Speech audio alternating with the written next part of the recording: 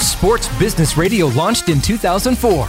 Brian Berger has interviewed the biggest names in sports and business. Let's step into the Sports Business Radio vault and look back on some of our favorite conversations. This week, we look back on conversations with MLB MVP, the Kid, Ken Griffey Jr., 22 seasons MLB vet and Cy Young winner John Smoltz, and 19 seasons MLB vet and Cy Young winner CC Sabathia. Now, enter the Sports Business Radio vault. My guest is Ken Griffey Jr., Baseball Hall of Famer, certainly the greatest player I've ever seen during my lifetime, 630 career home runs, 13-time All-Star, 1997 AL MVP, 10-time Gold Glove winner. You can find him on Instagram at The Real Ken Griffey Jr. He's also an investor and partner with Players TV, joining the likes of Chris Paul and Carmelo Anthony. You can find Players TV online at playerstv.co. Ken, thanks so much for joining me on Sports Business Radio. How are you?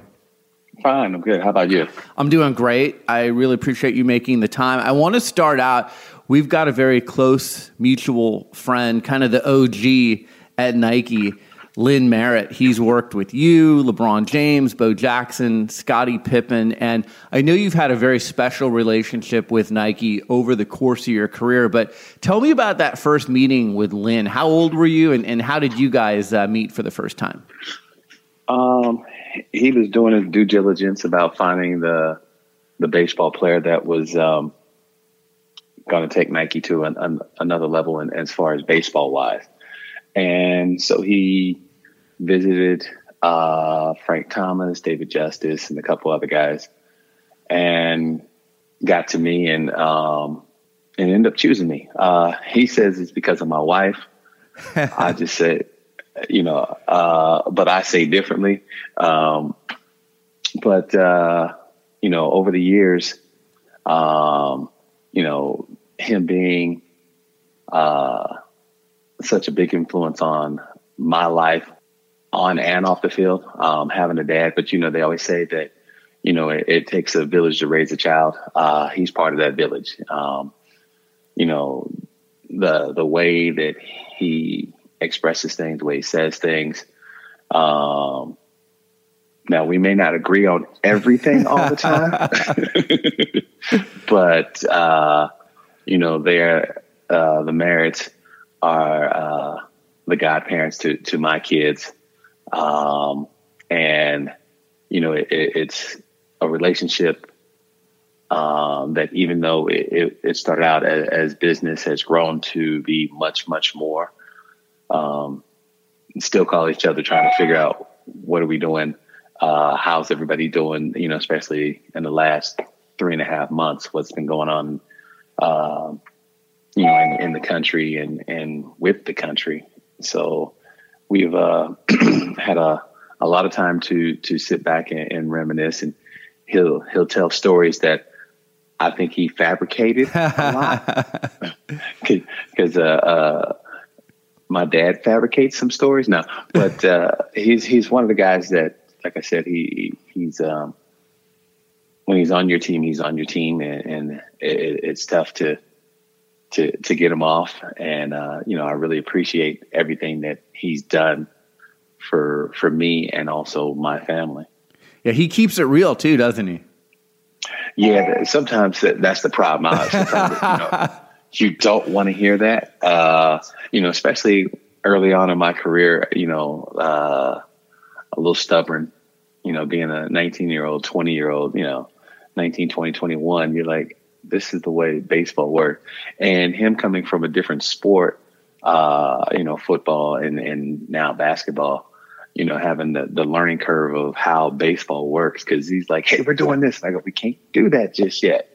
But I did as much as I could. I mean, the breaking of probably, all the rules in baseball, the mock turtleneck with the Nike logo, the way that I, put my number, how big my number was. I just kept saying I want it bigger, bigger, bigger. And, and they took some some shots over the years, not from so much from Major League Baseball, but from other companies that were like, well, how come Ken Griffey Jr. can do it? And they were like, hey, we don't have nothing to do with that. He just keep telling us what.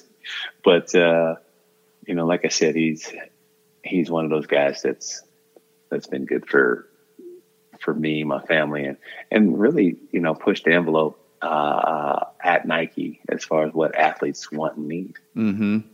The birth of the Swingman brand, I mean, it's become one of the most successful brands that Nike's ever had. I love the logo that's part of your line. But, I've talked to athletes over the years, and some of them are real involved with their product and what it looks like and the design, and they want to be involved from A to Z with the process. Other people are like, well, just show me the finished product. Where were you in that spectrum? I want to go from start. Mm-hmm. Because you can't make changes at the end. Right. And I don't want to be that guy like, yeah, I love the shoe, but, and then, so we try to, nip things in the bud. I mean, Tracy Teague has done a great job, designing it. And I think that when they come to your house, when they see what you have, how do you live? They check out your cars, look at your hobbies, and then they go back and they brainstorm about, what can we put in the shoe that reminds us of him. So when designing the shoe, it was like I have a lot of carbon fiber on my car. That's one of the things about me is if you look at over the years, there's about 4 or 5 shoes that have carbon fiber in it. And it's just the way I am. I want everything low profile and fast. Huh. So that's the way they designed the shoe. Even though I wanted a 3/4, they made it a low 3/4. And so I was able to play, and felt comfortable in the shoe and never really had to change anything because I felt that they knew me so well that when they came back with something, it was going to be good. What was your favorite Griffey Swingman product? Like, I love the Nike Eric Griffey Max 1, the original. What about you? It's probably hard to pick, but is there one that stood out to you? One? Yeah. Yeah. And it's always, it's always your first. Even though my kids think that my second child is my favorite, which is my daughter. Right. My boys like, hey, we know which one's your favorite. She gets everything. I'm like, don't y'all get everything? Like, no, we don't get nothing. I'm like, okay.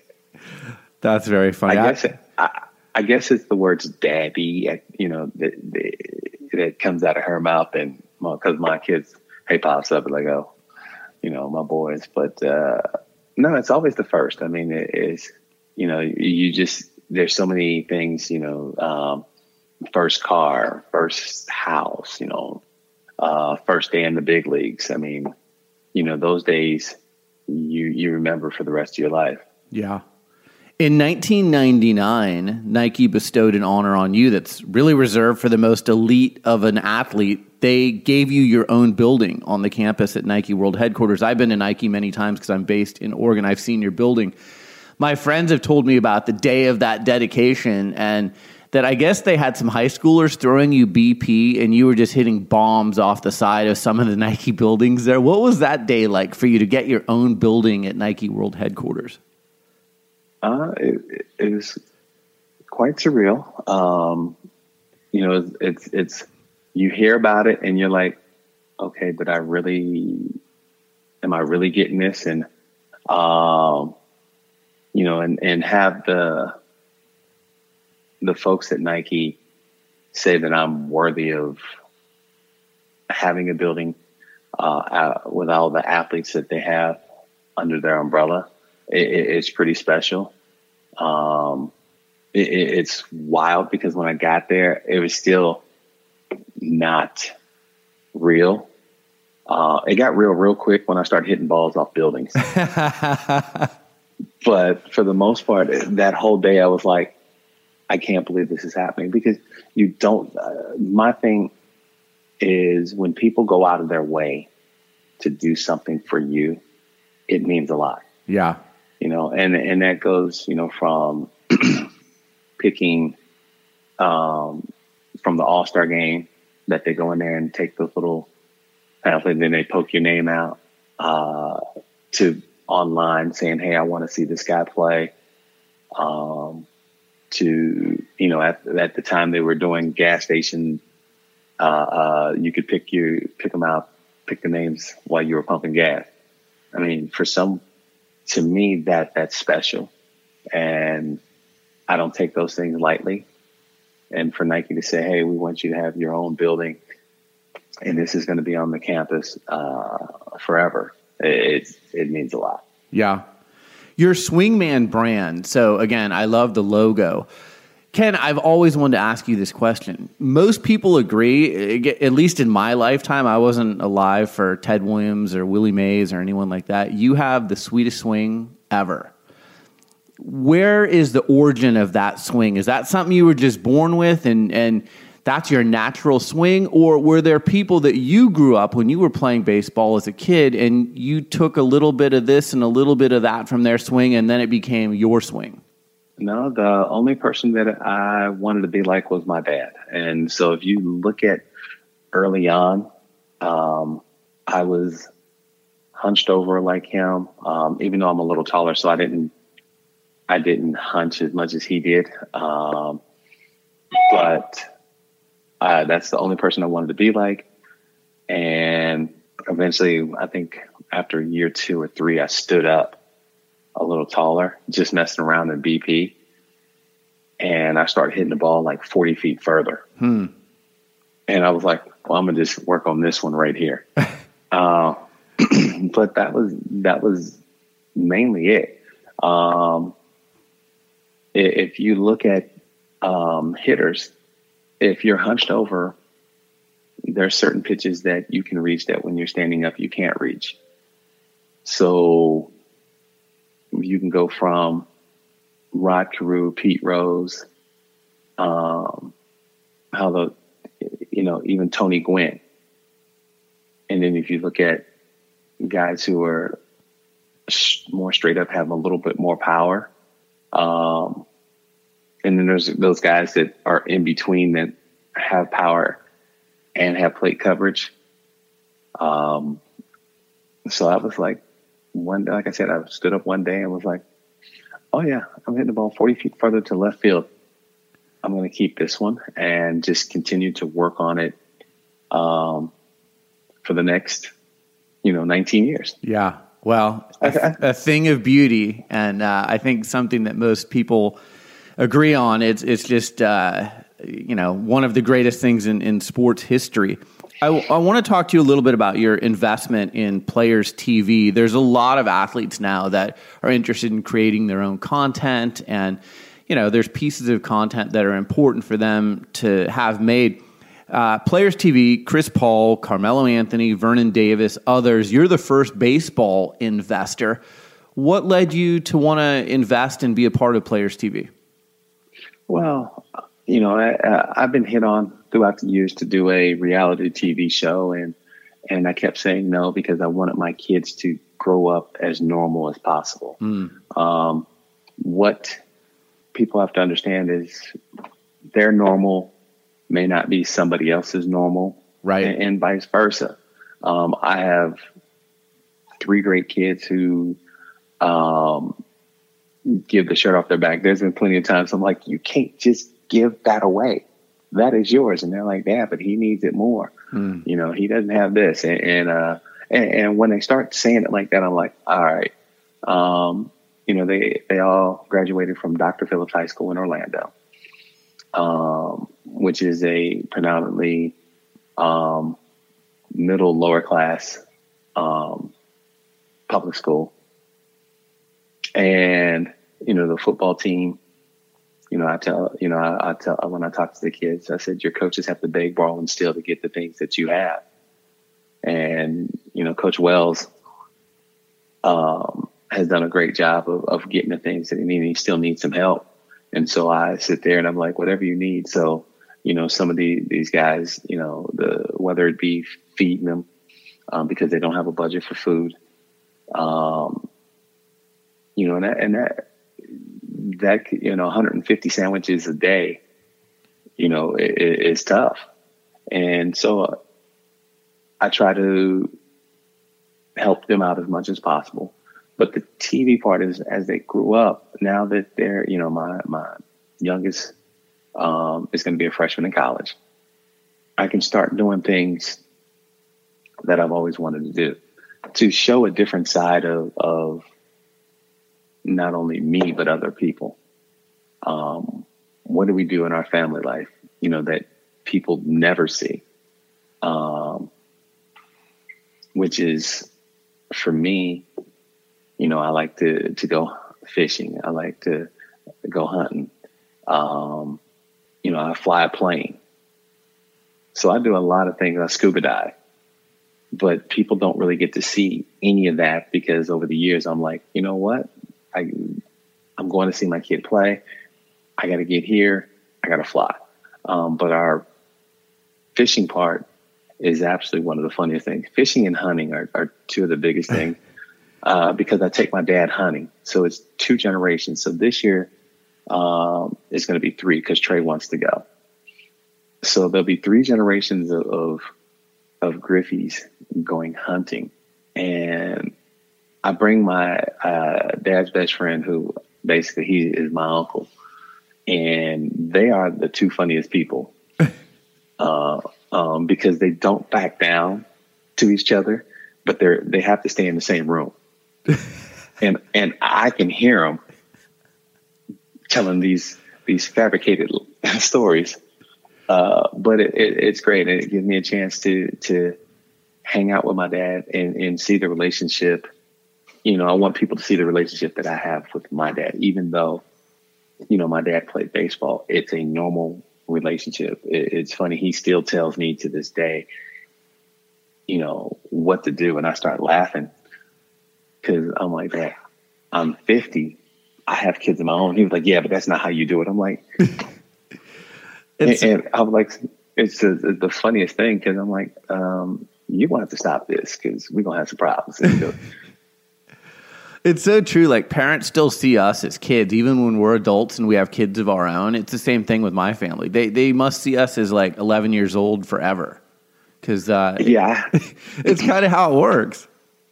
Yeah, I have that problem because, you know, my kids are 26, 24, 18. You know, and my daughter will leave the house. I'll be like, hey, where you going? And she's like, Dad. I'm like, where you going? Trey leaves the house. I'm like, what time are you getting back?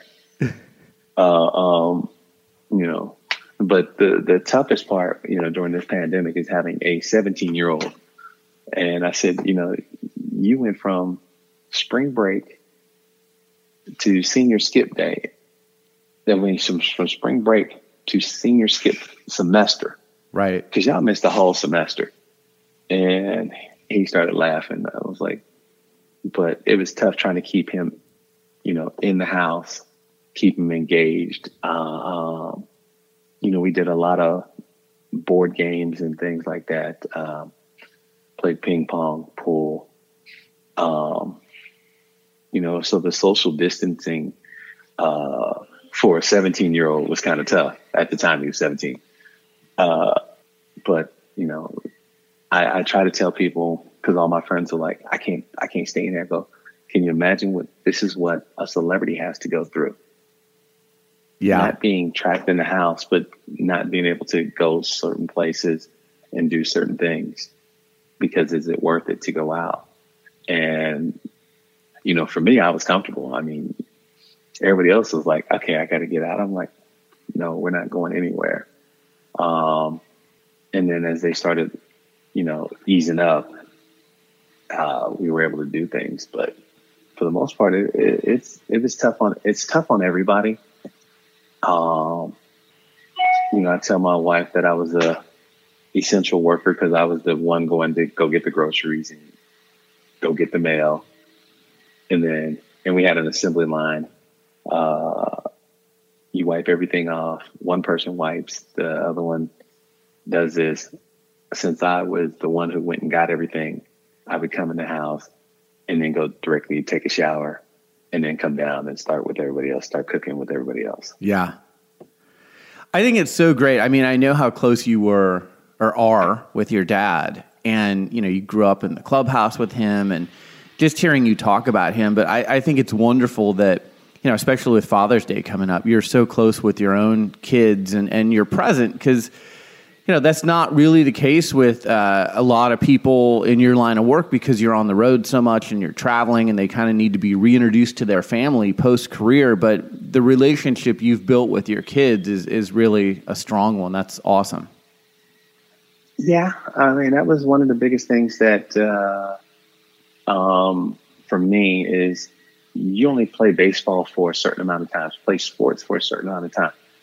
But I am a dad.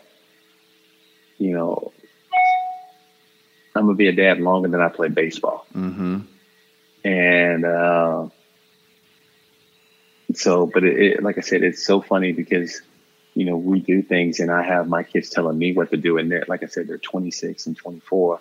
The 18-year-old, Tevin, he hadn't got that privilege yet of being able to say things, but he'll look at me and go, Dad, that's not what we do. Now, if I have a phone problem, a computer problem, that's the person I call. Look at. He's your IT guy. Yeah. But we have these things. I mean,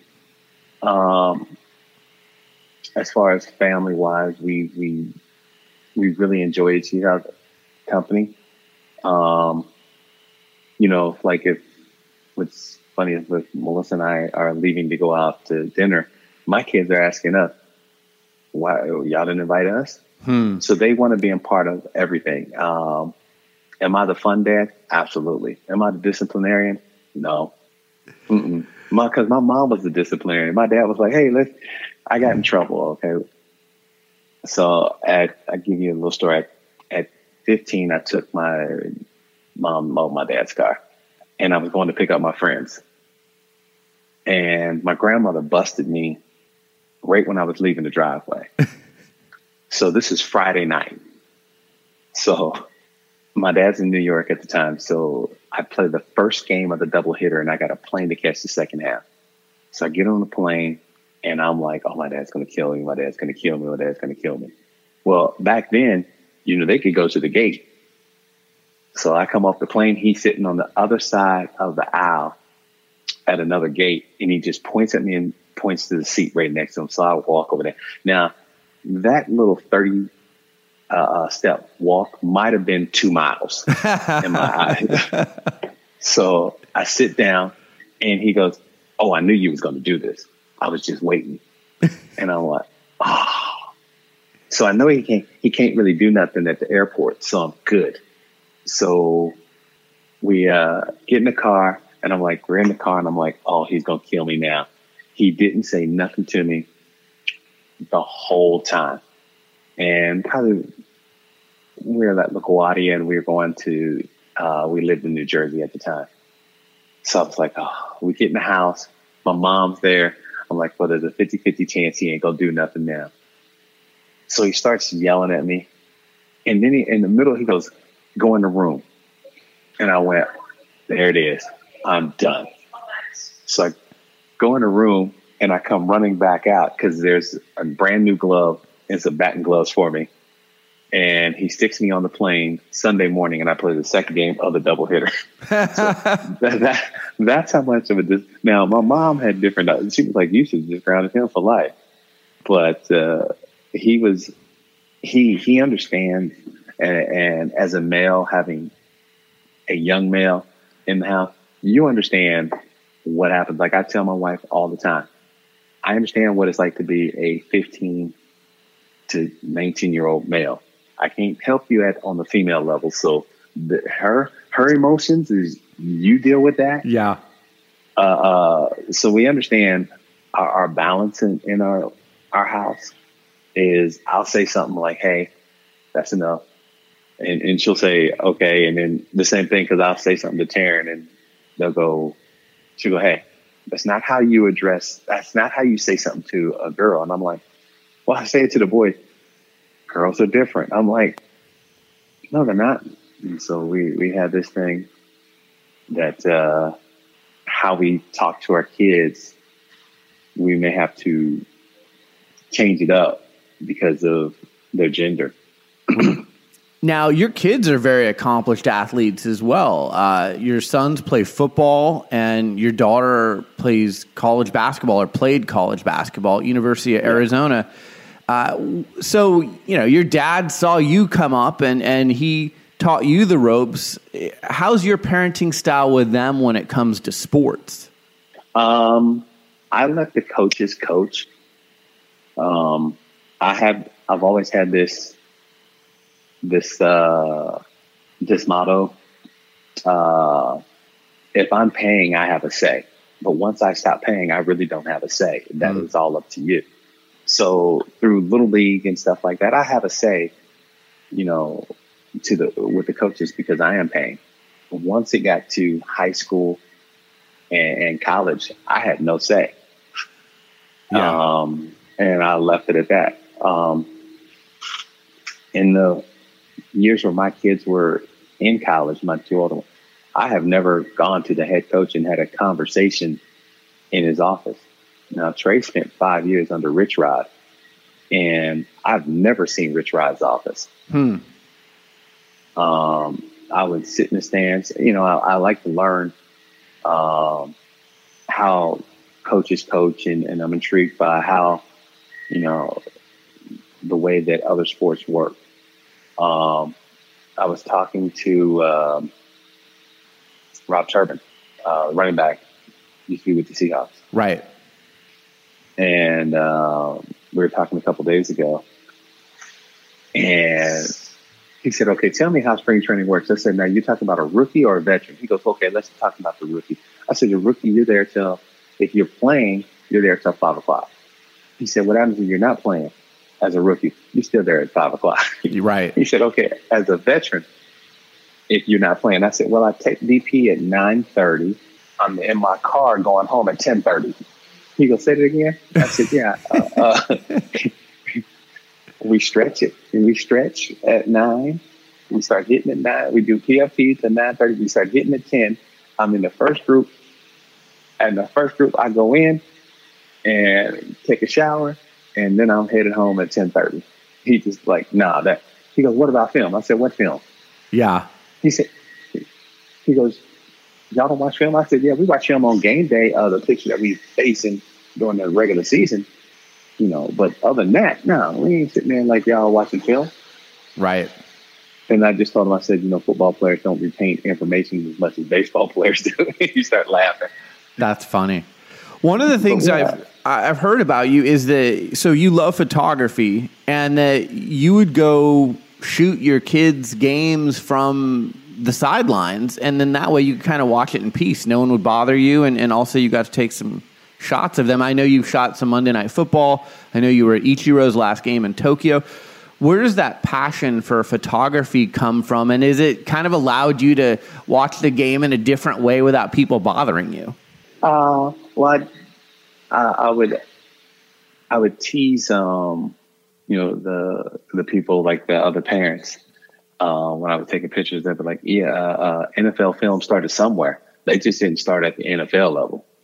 And I go, which they probably did, but in my case, learning the game and learning photography. But it was a much slower pace. A 9-year-old is not going to run as fast as a pro football player. Right. So I was able to learn certain techniques. And I have friends, Scott Clark and Phil Ellsworth, who have took me under their wings and allowed me to learn the game, the tricks, and try to be in the right spot at the right time. And they've done it for so long. So here's where you want to be when they're coming down this way. Here's what camera. Here's the lenses. And whether that's a 400, a 70 to 200, or a little 14 to 24. So I was able to learn and then it just branched off. I went to Africa last Christmas. Went to 3 safaris. Let's see. I go to an air show, and I sit next to the guy who's a professional photographer for air shows and ask questions. So it's just not one aspect. Only thing I haven't done is underwater shooting, even though I have an underwater housing. I think I'd rather have my hands free when I'm underwater. Yeah, you and me both. But everything whether it's learning portraits, I'm always trying to do something to not so much occupy my time, but to learn what other people are doing. Because I'm not the best photographer. That's I'm not cool. the best scuba diving. I'm not the best pilot, but I have friends who are the best in that field, and I can rely on them. I think that people think once they're a pro at something, they're a pro at everything, and that's not the case. There are people who do things better than you, and if you're willing to learn, they're willing to teach. Going back to Players TV for a minute, have you thought about collaborating on content with Chris Paul, Carmelo Anthony? Have you thought about being behind the camera? I mean, we've talked about reality show and how some outdoor content would be cool, but have you thought about being behind the camera? Again, when you look at this opportunity, do you envision some things with those people? Yeah. Not so much I want to do like a day in the life of a football player, basketball player, and a baseball player simultaneously. What would a football player be doing? What would a baseball player and what would a basketball player? But have it split into 3 screens so you can see what the players are doing each day, because we are so different. To me, also, it's a lot easier for an athlete to come talk to another athlete because he has an idea and understands what goes on in that man's life or that woman's life. My wife loves soccer. The only person I want to be on the soccer team, I want to be the goalie. And my wife said, "Why do you want to be the goalie?" I said, "Because number one, he gets to wear the different uniform. He got the glove, and he the guy that looks sweet with the water bottle that he could put to the side. Everybody else is doing way too much running for me." And she starts laughing. She goes, "That's the only thing you think of." I was like, "Yeah." Plus, he's the one that for probably 8 minutes out of the game, he's the one person that you really care about. Right. And everybody else, oh, he made a goal. But I can't believe he let that goal in. I can't believe he did this. The center and the goalie. Those are the only 2 people that you really know on the team. Yeah. But you want to, do I want to direct? Yeah. Do I want to go to, and I've done enough commercials and been in a couple movies to just sit behind it, but to dive into it, I really want to sit behind a couple shoots first to understand the creative part and the vision and what the mindset is before I do it. Just don't want to dive into something and have 15 other people go, no, it should go like this, it should go like that. You can do that with 1 or 2, but you just don't want to be unorganized when you do shoot something. Right. And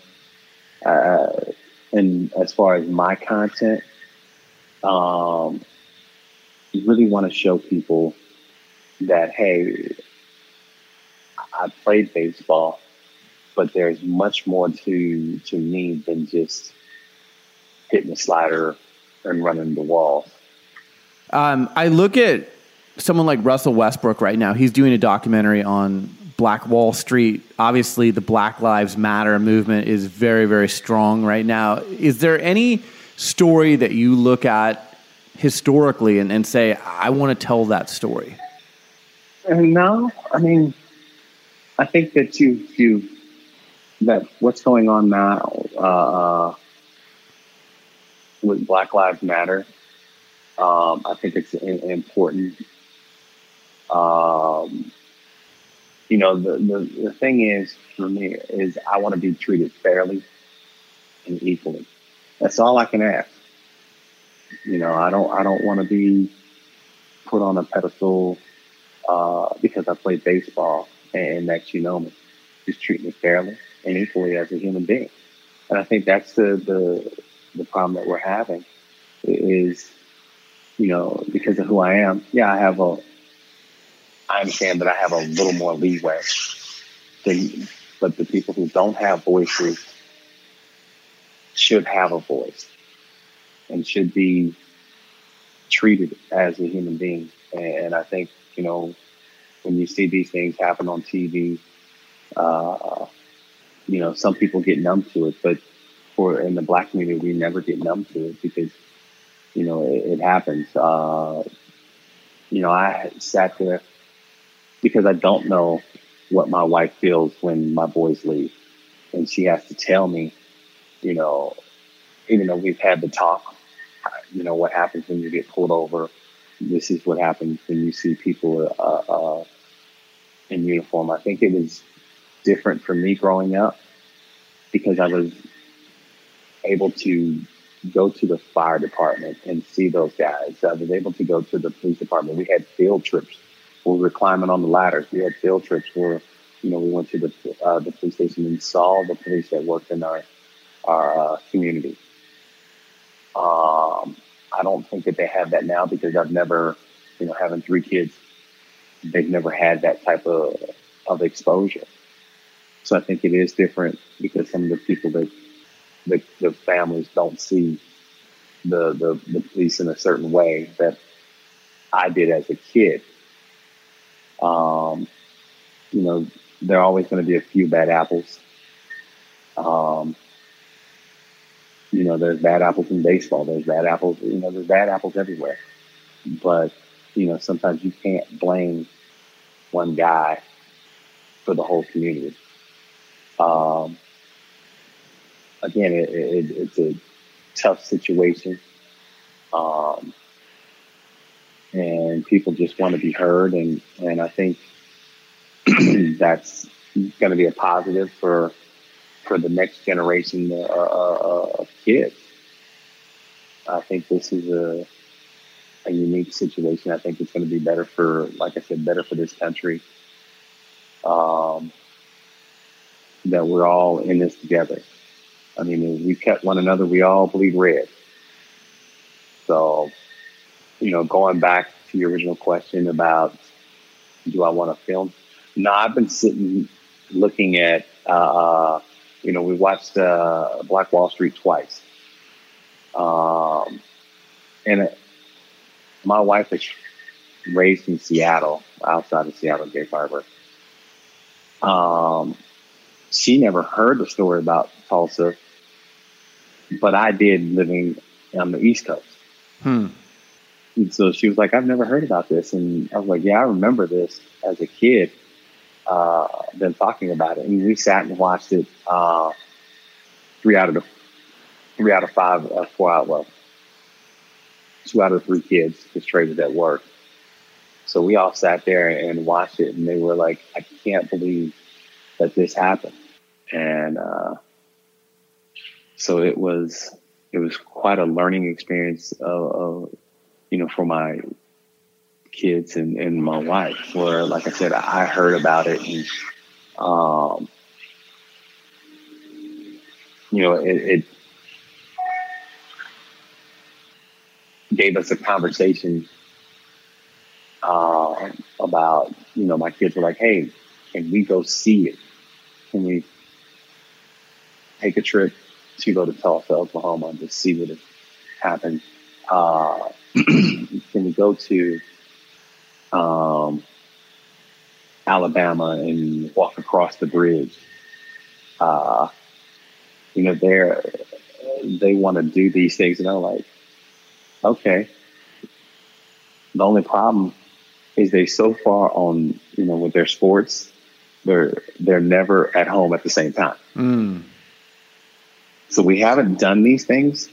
The bridge they really want to do, they keep bringing it up, and everybody's home, and then the pandemic hit, and so they wanted to walk across the bridge, and they want to go to Tulsa.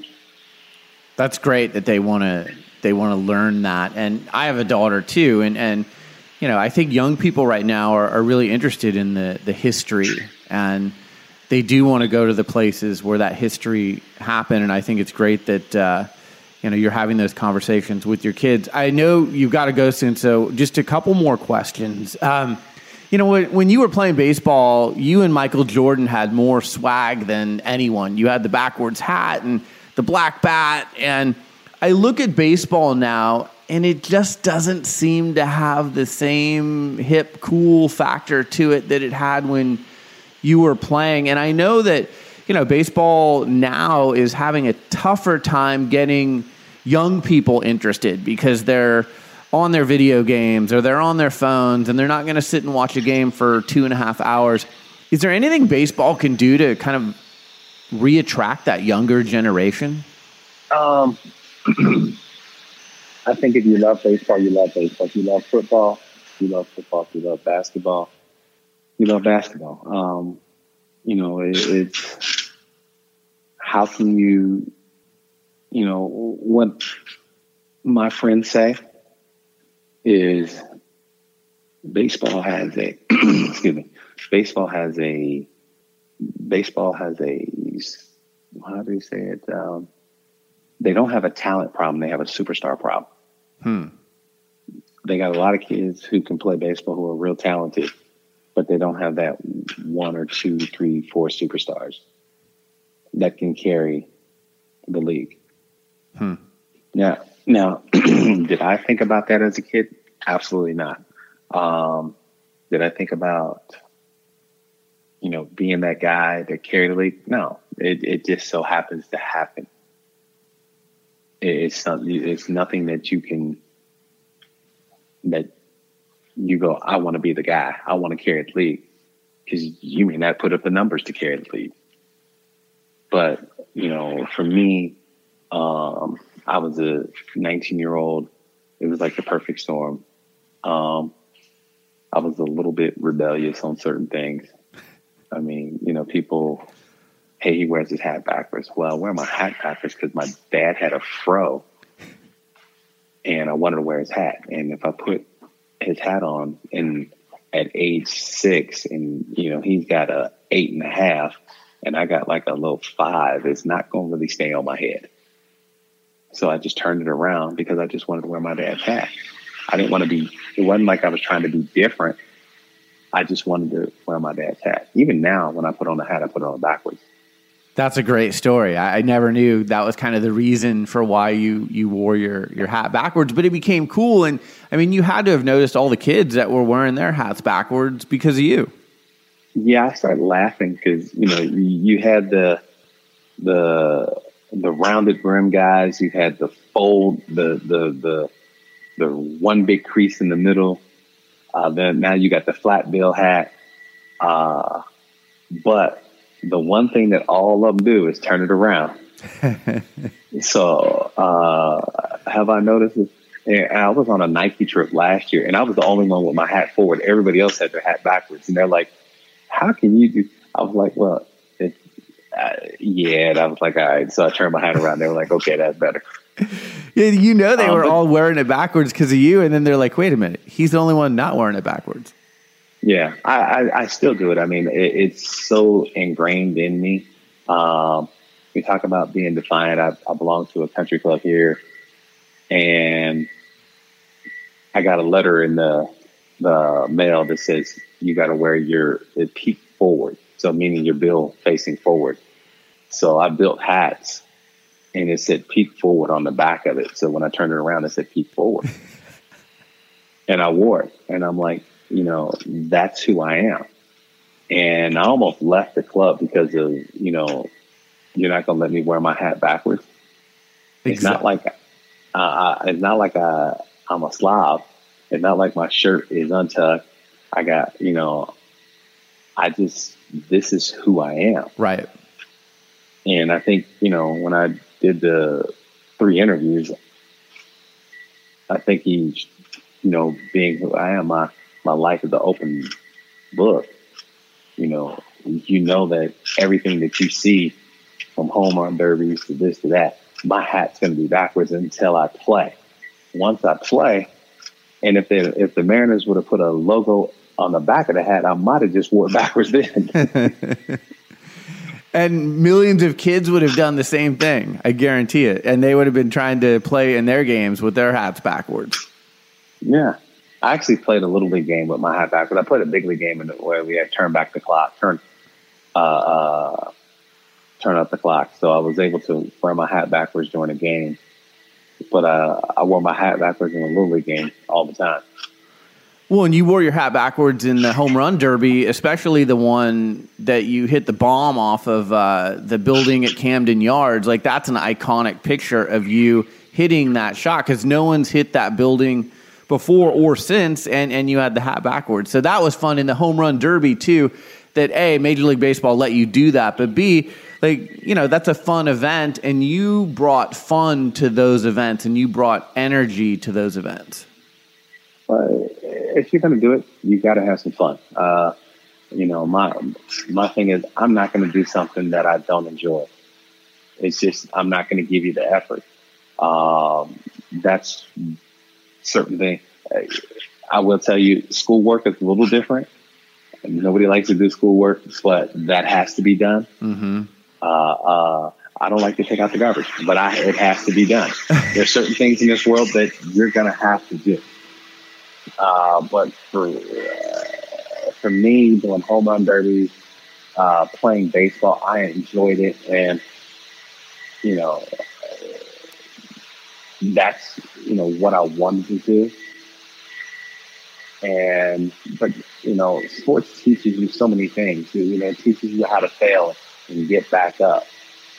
Not everybody's going to be successful, but sports is the one thing, that one good shot, that one good hit, that one good catch, that one, good pass keeps you coming back.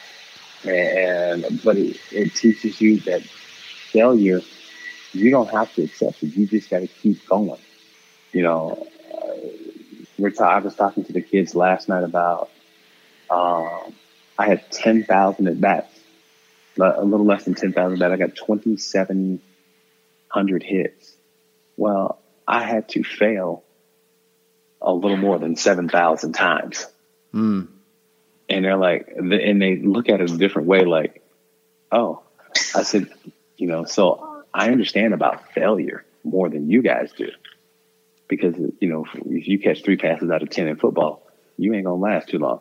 You make 3 shots out of 10 in basketball, you're not going to last too long. Right. And so I understand about getting knocked down and having to pick yourself back up because I've had to do it more times than you guys.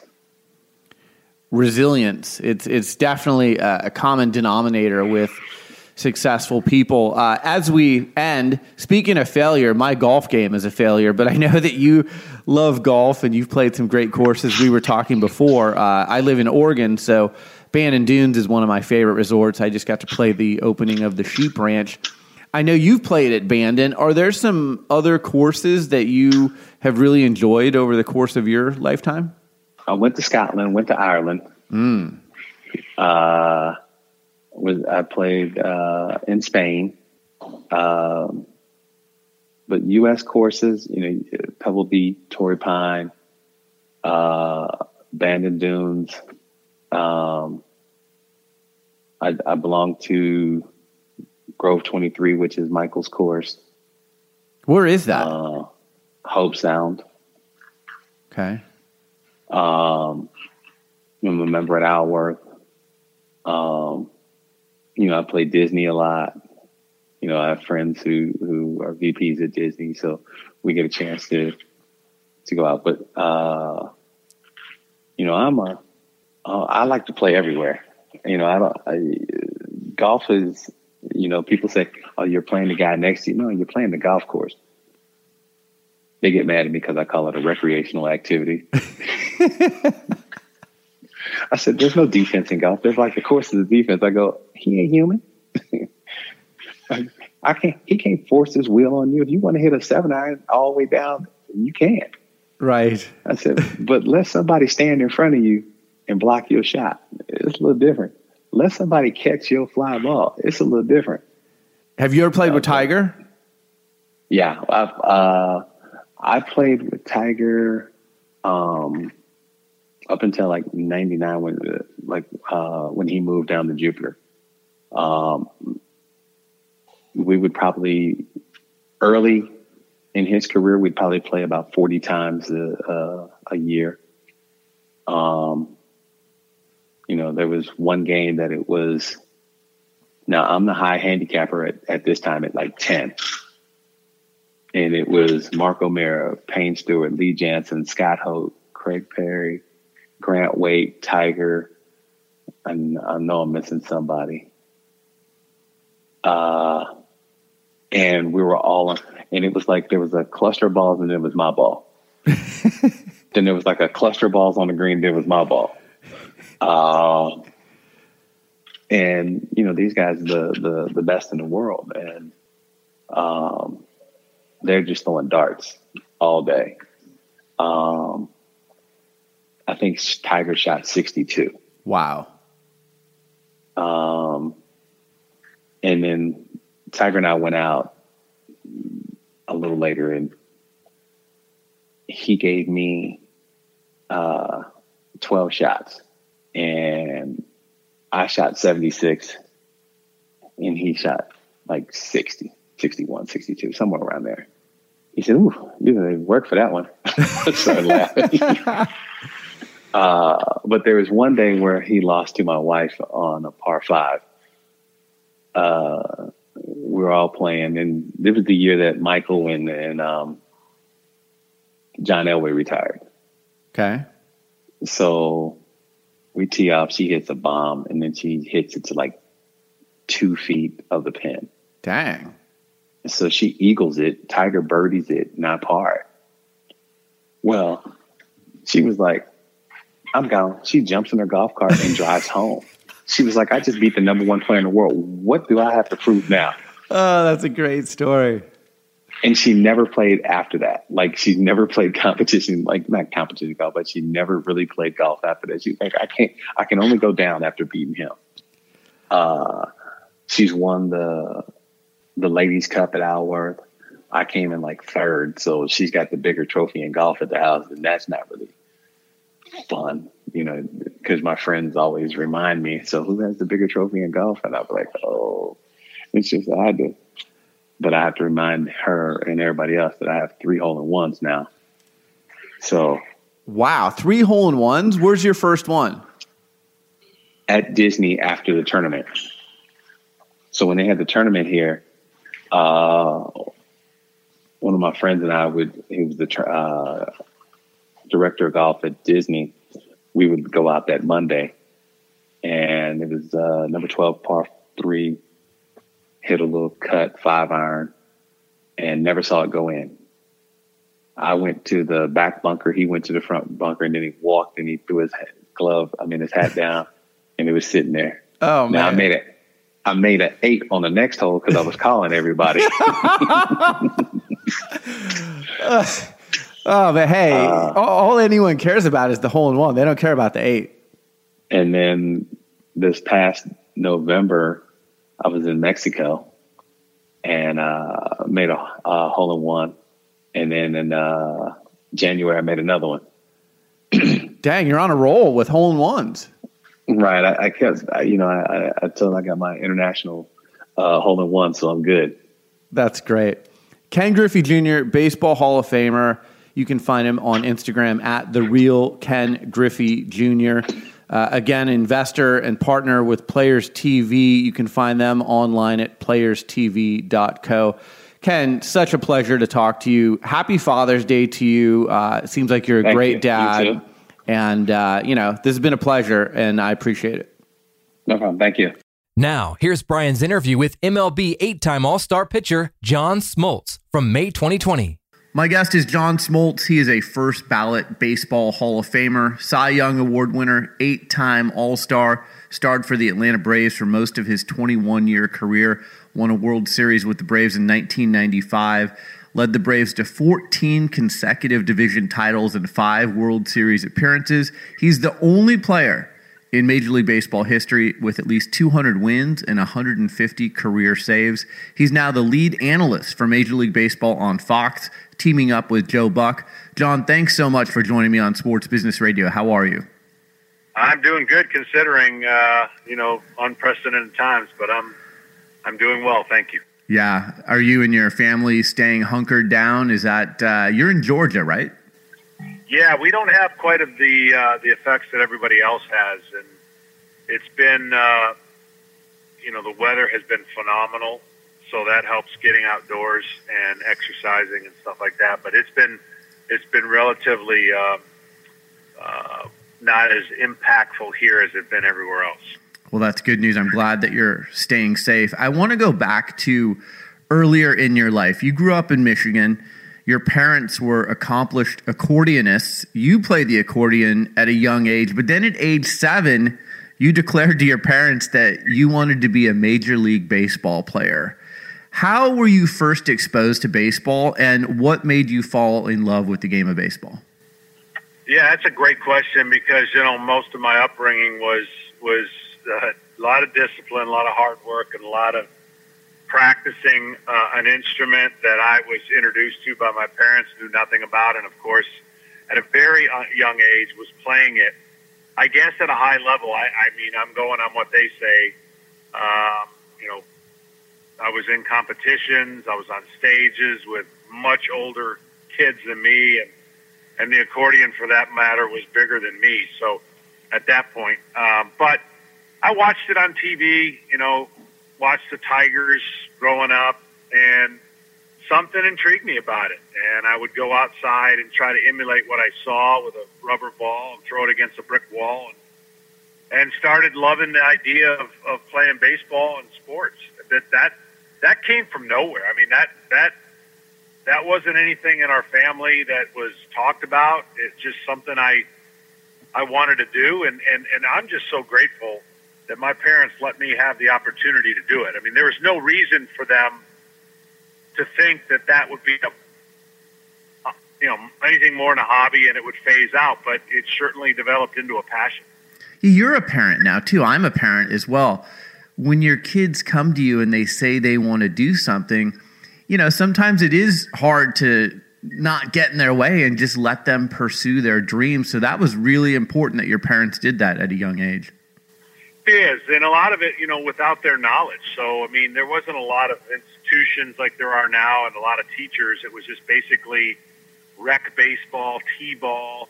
It wasn't an overkill of things that exist today where you have so many avenues to pursue your passion.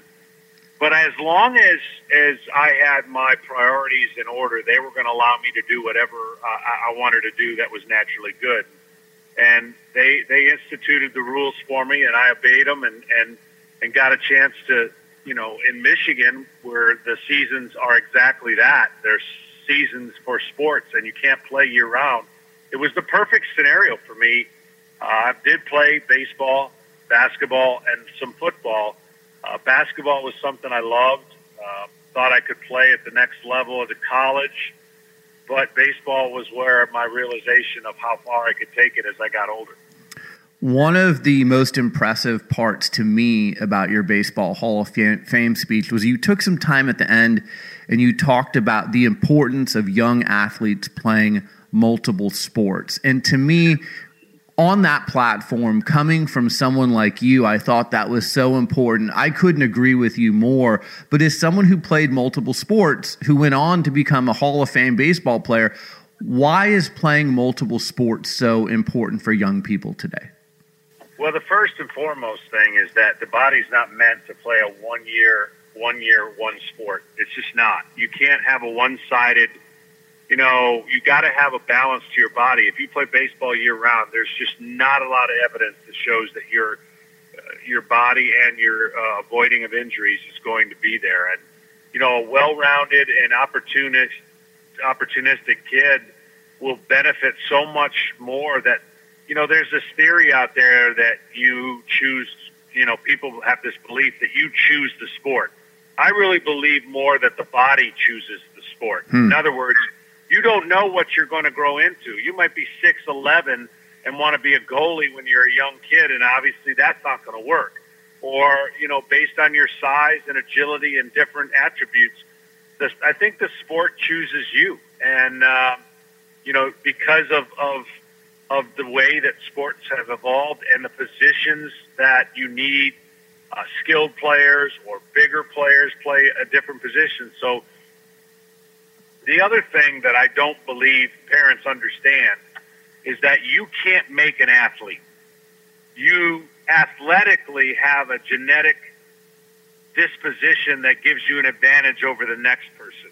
What you can do as a parent is give the guidance and the discipline and the opportunities to get that athlete to the next level that they're capable of. But I don't believe that you can make a LeBron James, a Michael Jordan, or I think that is so far-fetched that people don't understand that athletic component. And I have this general belief that you can give me the top 2, 4, 5 athletes of every sport at the age of 10, and you could give them a grant that will allow them to not play the sport for 2 years.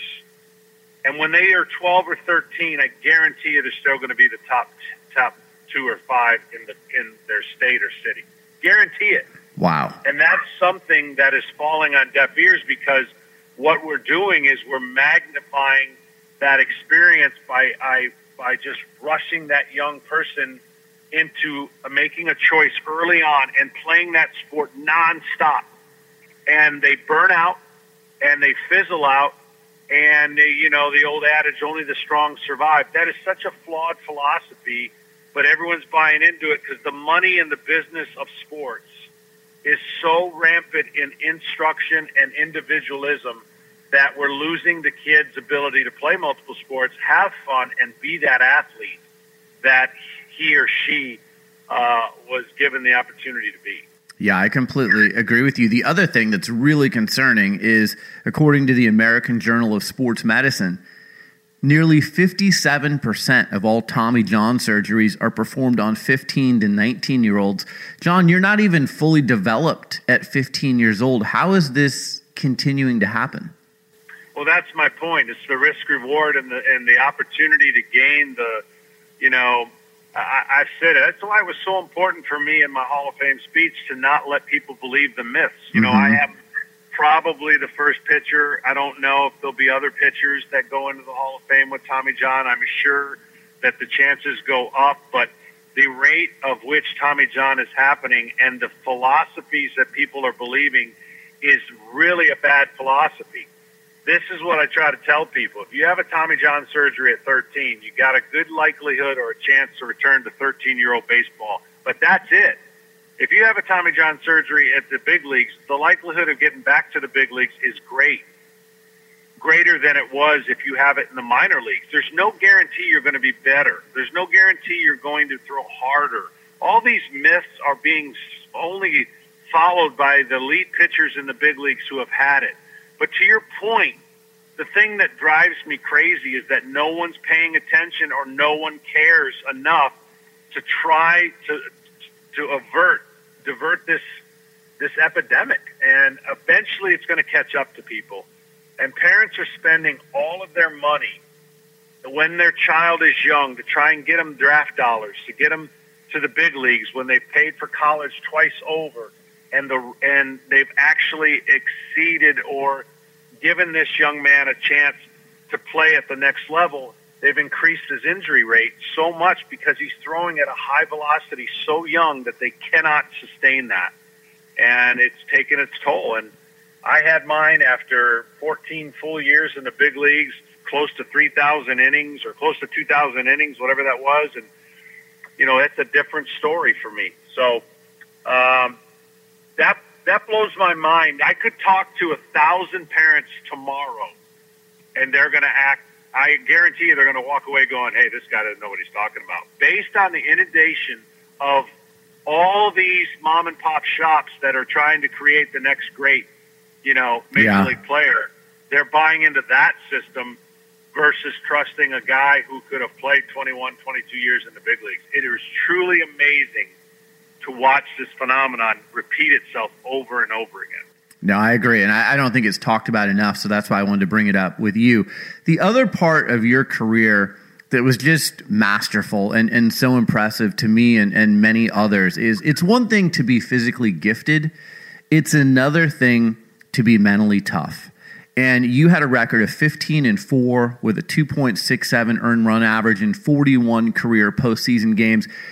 The bigger the stakes, the better you pitched.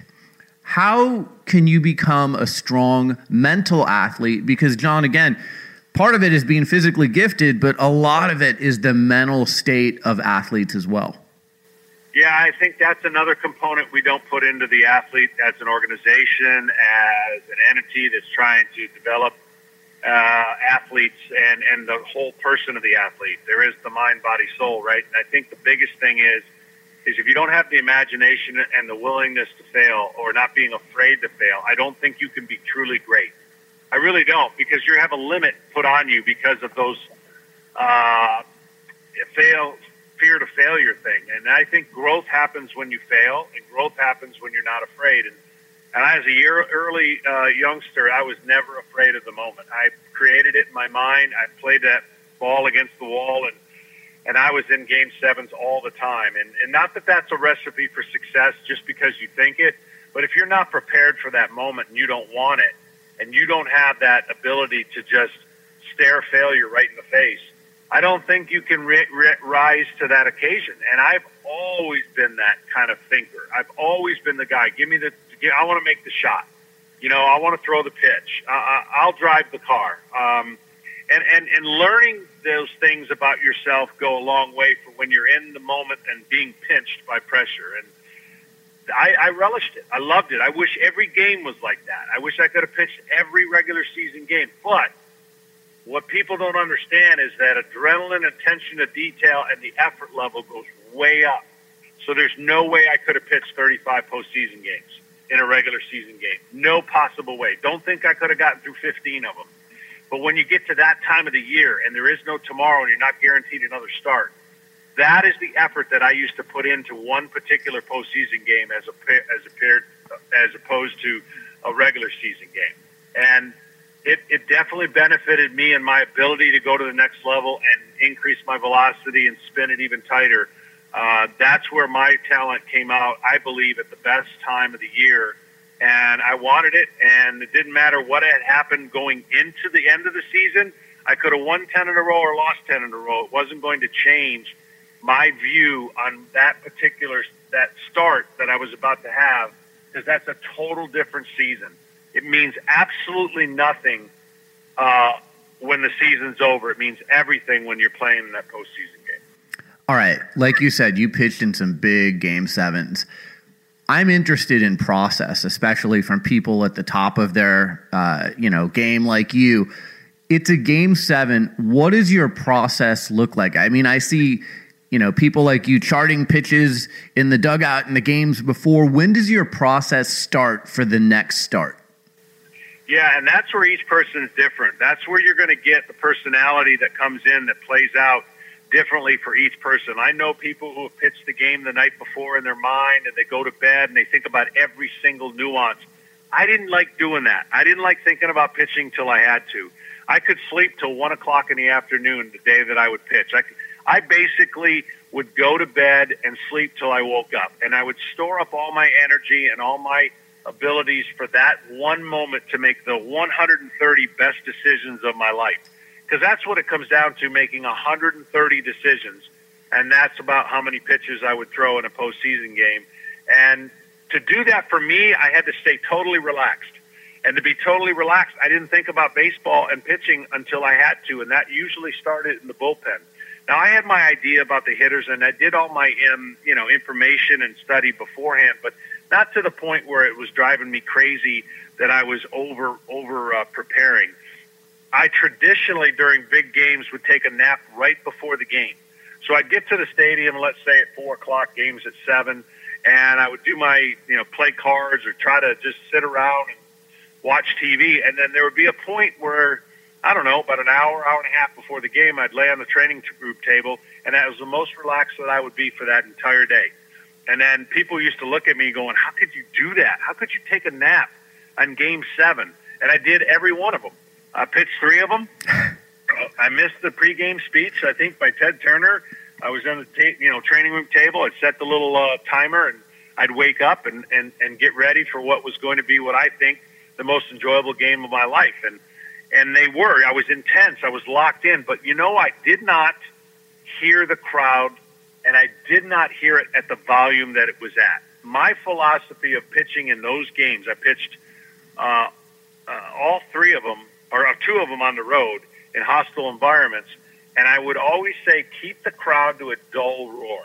If it's a dull roar, you're doing your job. If it's an emphatic roar, that means things are happening that are going to start getting crazy, and that means you're not doing your job. So fortunately, I was able to do that and slow my heartbeat and be able to be in what I would call pitcher-catcher zone, just a tunnel, and the hitter was insignificant most of the time when I would be in those battles. I love that. Thanks for describing that. You played with Tom Glavine for 15 years, with Greg Maddux for 10 years. I think the best trio in Major League Baseball history.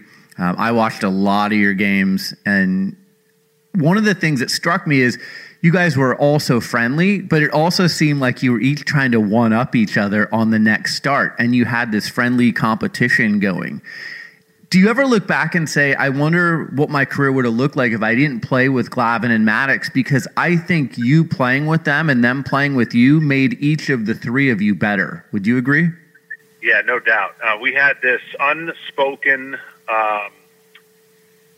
tenacity, but we didn't have an ego that was in the forefront, because if it would have been, that would have not worked for all of us. I mean, we had so much fun, and the time we spent together on and off the field was priceless to this day. Learned a lot. Nobody pitched like each other. I was, if I had to give you a description of how it went in our careers, Glavine and Maddux took turns driving the car, and I was always in the back seat. And then the postseason would come around, and then I could go, okay, guys, my turn, because you guys have been Hall of Famers your career. And I knew they were headed to the Hall of Fame after about 7 years. Whereas I was the guy with all the talent, and I was the guy that basically had to always live up to an expectation that was not only far-fetched for myself, but everybody else thought I was supposed to be better and do more with what I had. And when you have Glavine and Maddux and doing what they're doing, they're the Picasso, right? They're the ones that are thought of as pitchers, because they don't have the stuff that I had. So I had the burden of stuff, but then I proved to people over the course of my career that I actually was a pitcher with stuff. Yeah, I was wild and untamed a little bit early, but the 3 of us picked each other's brains in ways that we could learn something about watching a game and watching each other pitch that without each other, I truly believe we would have never reached some of the level of success. We all would have been successful in our own right, but to your point, I think it really sharpened each other. We had a really neat, cohesive group that had the ego checked at the door and had the ability to learn from each other. It was really one of the best times of our careers when we were all together. I love golf, and the stories are well documented that you played golf regularly with Greg Maddux and Tom Glavine. What's the best golf story you can share of the 3 of you, that is PG? Well, we had so many. I mean, we just did things that this was the unwritten rule. First of all, as the golf concierge, I set everything up. I had the rent-a-cars. I had the courses set up. All they had to do was show up in the morning. If they showed up in the morning, they knew we were going to a great golf course, and it was going to be early that we'd get back and still have our days to where, we could do whatever we wanted to do. But we never let golf get anything other than what it was. It was a diversion from the everyday mechanical grind of pitching. So we would have fun, and we would definitely have our matches. But it started out in a way where we didn't know a lot about golf, right? I mean, I knew nothing about golf. I didn't even have any appreciation for it. So much so that my first real on-the-road golf trip at San Francisco Golf Club, I put an exploding golf ball on the first tee with everybody watching. And I thought it was hilarious. I thought it was something, and nobody laughed, and everyone looked at me like I had just done something so awful. And realizing where I was later in the history of that golf course. I mean, we did things like Glavin one time took a divot so big it went underneath the tee. The tee was still in the divot, and we put the divot in the golf cart, not realizing that when we got to the pro shop, there's this huge divot in our golf cart that we had taken from the course as a memento to show how bad his swing was. But we always got to a point where we got better in our golf games. I was always the guy taking on those two, and wherever we went, we had a lot of fun. There was a lot of practical jokes that would be fun, practical jokes. The one I can think of is like, there was a 3 or 4 pound bass dead on the bank of one of the places we were playing, and Avery took it and put it under the pedal of Greg Maddox, and when he went to go to sit down, he didn't see it and saw this fish. Well, then the group behind us was Billy Andre, Glavin, and another, and they put the fish in the hole with the pin in, and it was just kind of leaning over, and I'm thinking, we have a match with them. If that fish somehow helps a shot go in, I'm going to be ticked. Well, lo and behold, Billy Andre holed out a shot from 170 yards with the fish in the hole, and they didn't know what was up. They come closer to the green and like, what's in the hole? And it's this big old fish, and come to find out, his ball fit perfectly in the hole with the fish in the cup. So we just had a lot of fun, and we kept it light, and we never let it get to the point where it's going to affect us, off the field. So a few years ago, Tiger Woods says John Smoltz is the best golfer that I've seen who's not on the PGA Tour. Do you want to try and play on the Champions Tour regularly in the future? I know you've played in some tournaments, but is this something that you look at and say, you know what, I might want to do that on a regular basis? I wouldn't be able to do it on a regular basis, but in hindsight, if I had if in a perfect world and I could dedicate just to playing golf, yeah, I would love that challenge to earn my way onto a level of qualifying with the greatest players in the world. That's the only competition I have left. I'm not kidding myself to think that I could in any way, day in and day out, become one of them. But the one thing that I have learned in my baseball career is that certain things that I have put forth in the discipline and the practice, I just don't have that time to do that. And I have a career that I'm obligating as a broadcaster, and in the middle of it, if I could do certain things, which Fox and MLB Network have been unbelievable letting me have these opportunities that come my way. I've learned so much about my golf game, but I also have learned that, these are the greatest guys in the world for a reason. That's what they've done. I'm not afraid in that sport to be exposed, to learn, to fail. Qualifying for the U.S. Senior Open was the biggest thing I've ever accomplished in my life. Wow. Athletically, because people have no idea what that's like. In baseball, I was gifted enough to throw a baseball and have teammates help me out, get me to a place of where, my game and my career will be defined by my stats. But in golf, it's just you. And there is nobody to bail you out, nobody to mess you up, and it is about you and Mother Nature and your nerves and the ability to get that little white ball in the hole. So that, to me, is something that I have grown as an incredible passion. And I just want to play as long as I can, and if opportunities along the way provide it. Finally I won something. I won back-to-back tournaments at the Diamond Resorts in a pretty good celebrity field, and my next one that I'd like to win is American Century Championship, which I've come close but not been able to take down that trophy, and then see what happens after that.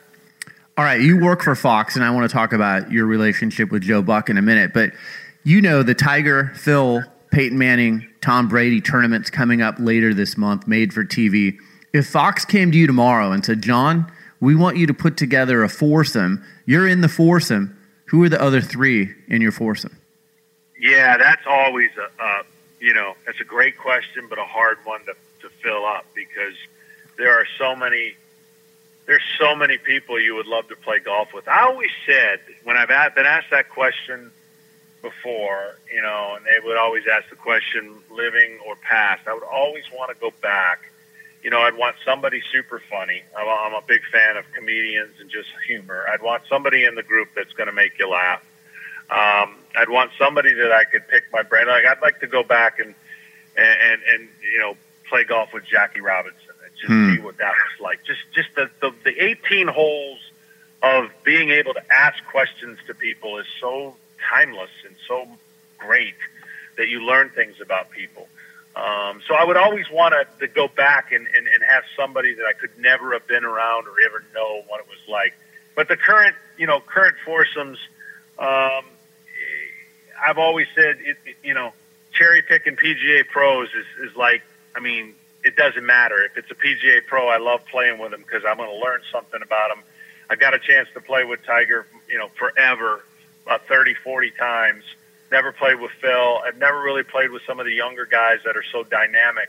So I would probably lean towards some of those guys to see really the 380-yard drives, the 360s, to see how it's so intimidating when you're playing with them versus watching it on TV. But I just love golf that much that it almost wouldn't matter who's in my group, because as long as they love golf and want to have fun and aren't super slow, that would be my prerequisite. You can't be super slow. Right. That I would have a blast playing golf with anybody. All right, we've got a few minutes left, so I want to talk about your career now as an analyst for Fox Sports. You team with Joe Buck. I think you guys do a fantastic job. I love your insight and your ability to really share that with the common person, the viewer who has never played baseball at the level that you've played it at. But talk to me a little bit about your rapport with Joe, developing that rapport, because it seems very natural on air. Yeah, it's been awesome. He's one of the best, if not the best, in the last 30, 40 years. And when you're at that level, you're always going to have some form of criticism from somebody else thinking, your team's not winning, so it's got to be the broadcaster's fault. I've never understood that for the rest of my life, but that's always a narrative that's out there, because Joe does so many national games in football and baseball and now golf. It's just like he's in the forefront of all the biggest games there are. And I got a chance to work with him, and it was such it's like the easiest gig in the world, because he's so willing to pass the ball and give you the opportunity to do what you do best.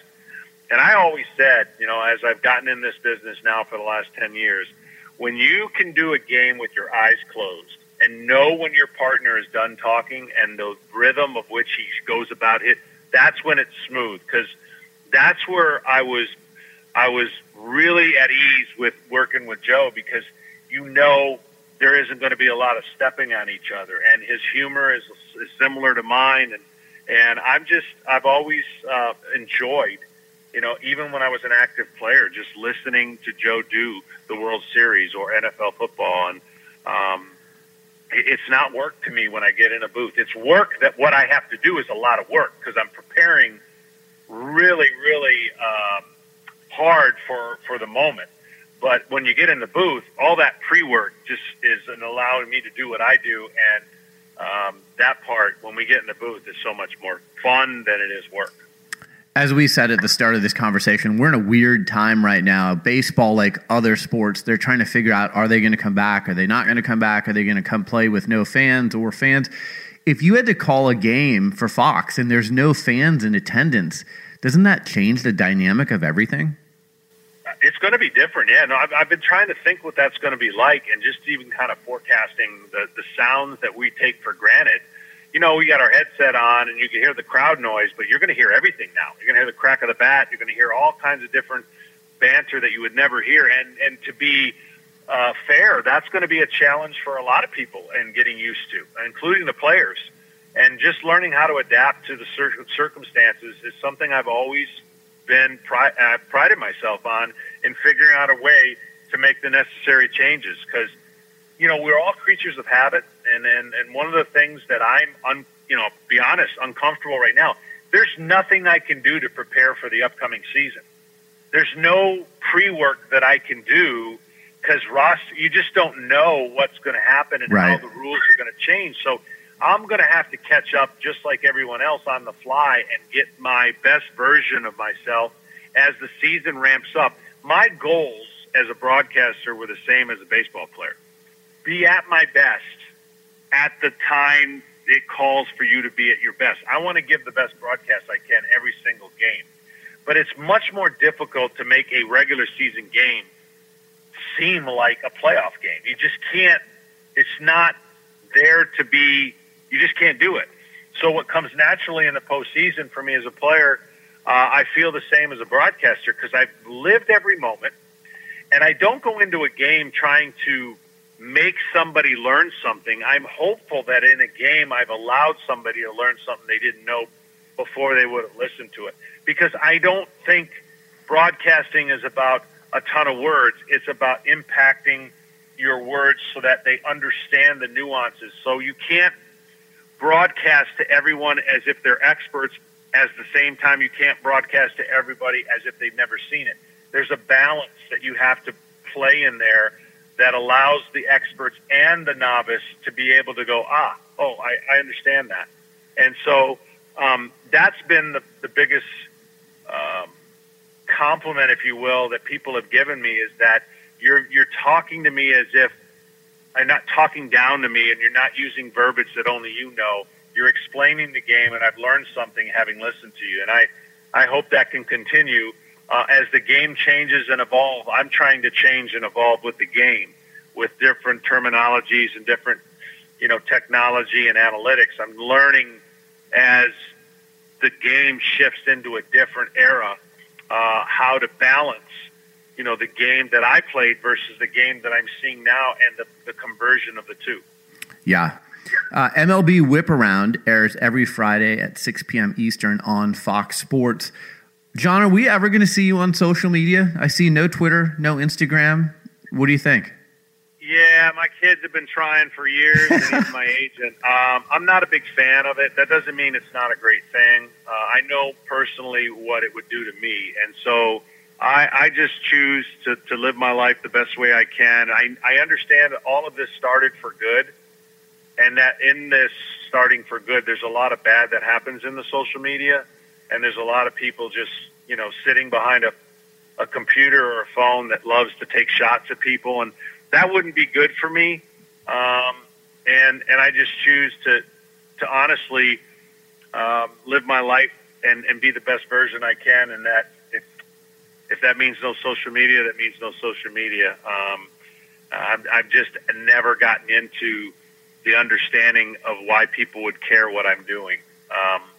And I just, it would take a lot more time for me to be integrated and fully in with social media the way it exists today. I think there's a lot of funny people out there. I think there's a lot of great stuff out there. But I'm a guy that when I'm pretty active. So if I have time to do something, I'm doing it. I don't watch a lot of shows. I've never watched a Netflix. I've never watched a series other than what's on, cable TV. I want to do something and be active, and that usually involves golf, work outside, games with my family, or my work. And that's kind of the cycle that I keep spinning around. Do you have a favorite baseball movie? Sports movies are tough for me. I think, Bull Durham is funny. I think it's something that you can, the reality of it isn't as quite real as the what baseball players do, but it's close. I like that. But The Natural is pretty cool in ways that, theatrical at the end, but I would lean towards those two, I think. Yeah, that's interesting. You know what movie, and then I'll let you go, kind of reminds me of you a little bit, is For Love of the Game. A lot of people have told me that. My family have told me that. Yeah, you talked about how zeroed in you were and how focused you were, and in that game, that's what he did. Every single pitch, like you said, I have to make 130 good decisions. That's the vibe I got from that movie, is that every single pitch mattered. Yeah, no, I can see that, and I've watched that with Kevin Costner playing that role, and I during this time, and honestly during this weird time of our lives, I've actually gone back through the network and watched a lot of the games, the epic games that I was involved in, and it was pretty cool to rewatch it. I didn't get a chance in my career to watch a lot of those games. To be honest with you, I've seen Game 7 of 1991 now 4 times. That's not a lot. That's not a lot. In a time frame where, there was about 7 years ago I hadn't watched it once, yet alone 4 times. And just getting a chance to watch those games and see how I reacted. I'm actually shocked at my first 4 years in the big leagues, in the biggest games of when I thought I was getting squeezed at the plate, of not reacting, because I sure turned into a grumpier, old-to-react pitcher that used to bark from time to time when I thought, calls were missed. But I was more shocked at my 24 and under reaction, like, well, that was no big thing. I'll just throw another pitch. Because I'm sitting there watching it going, I'm getting hosed, and I'm getting mad. But my younger version was a little more calmer than my older version. John Smoltz, first ballot baseball Hall of Famer, lead analyst now for Major League Baseball on Fox. He teams with Joe Buck, does a tremendous job. Thank you so much for taking the time to join me on Sports Business Radio. My pleasure. I had a lot of fun. Thank you. Now, here's Brian's interview with MLB 6-time All-Star pitcher CC Sabathia from December 2020. My guest is CC Sabathia. He played 19 years for the Cleveland Indians, Milwaukee Brewers, and the New York Yankees. He won a title with the Yankees in 2009. He won the AL Cy Young Award in 2007. He's one of 3 African-American pitchers with 3,000 career strikeouts, joining Ferguson Jenkins and Bob Gibson. One of 3 left-handed pitchers with 3,000 career Ks. He joins Randy Johnson and Steve Carlton. His documentary, Under the Grapefruit Tree, the CC Sabathia story, debuts December 22nd at 9 p.m. Eastern Time on HBO. It'll also be available to stream on HBO Max. CC, how are you? Thanks for joining me. No problem. Thanks for having me. Yeah, I've been looking forward to this. So a lot of players at the end of their career, they reflect back on their career. I've screened your documentary. It's deeply personal. I found it really compelling. Walk us through the decision to A, make the documentary, and then B, how that process unfolded. Yeah, so I think, just coming up on last year, it being, knowing it was going to be my last year, talking with my wife and, just getting a chance to watch. I got a chance to watch, Andy in his last year and Jeet in his last year and Mo and, Sato and all these different guys. I was thinking it'd be cool to be able to document some of this stuff. You know what I mean? Thought, it would be a good chance I come up on 3,000 strikeouts. 250 wins. Like you mentioned earlier, it's a big deal for me to be the 3rd African American, to have 250 wins and 3,000 strikeouts in the history of the game. That's a big deal to me. So I wanted to be able to document some of this stuff and catch some of our cool family moments traveling on the road this last year. And I told my wife it'd be really cool to be able to do that. And I was more thinking, just home movie stylish and, just something for the family to have. And, we got into it and, started just filming some of the things from the last year and just started talking through the story and, thought it'd be really cool if we did the whole story and told everything, including the addiction, how I grew up, my relationship with my father, which I feel like gets lost a lot in my story. So to be able to have a chance to really tell, the truth about our relationship and how close we were, was something I was excited about. And, HBO does phenomenal work with their documentaries and all really their HBO Sports division is incredible.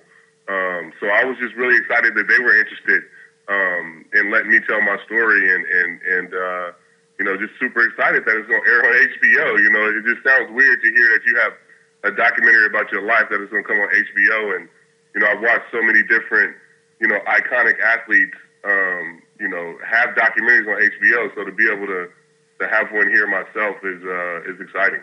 No, I agree. HBO does great work, and I know this was also done in conjunction with Major League Baseball. But, like you said, CC, a lot of people do documentaries. The fact that you were willing to tell the story about your battle with addiction, you spent 29 days in rehab, and kind of when you returned from rehab and how you looked at your career the rest of the way, that was really compelling to me. It was very emotional.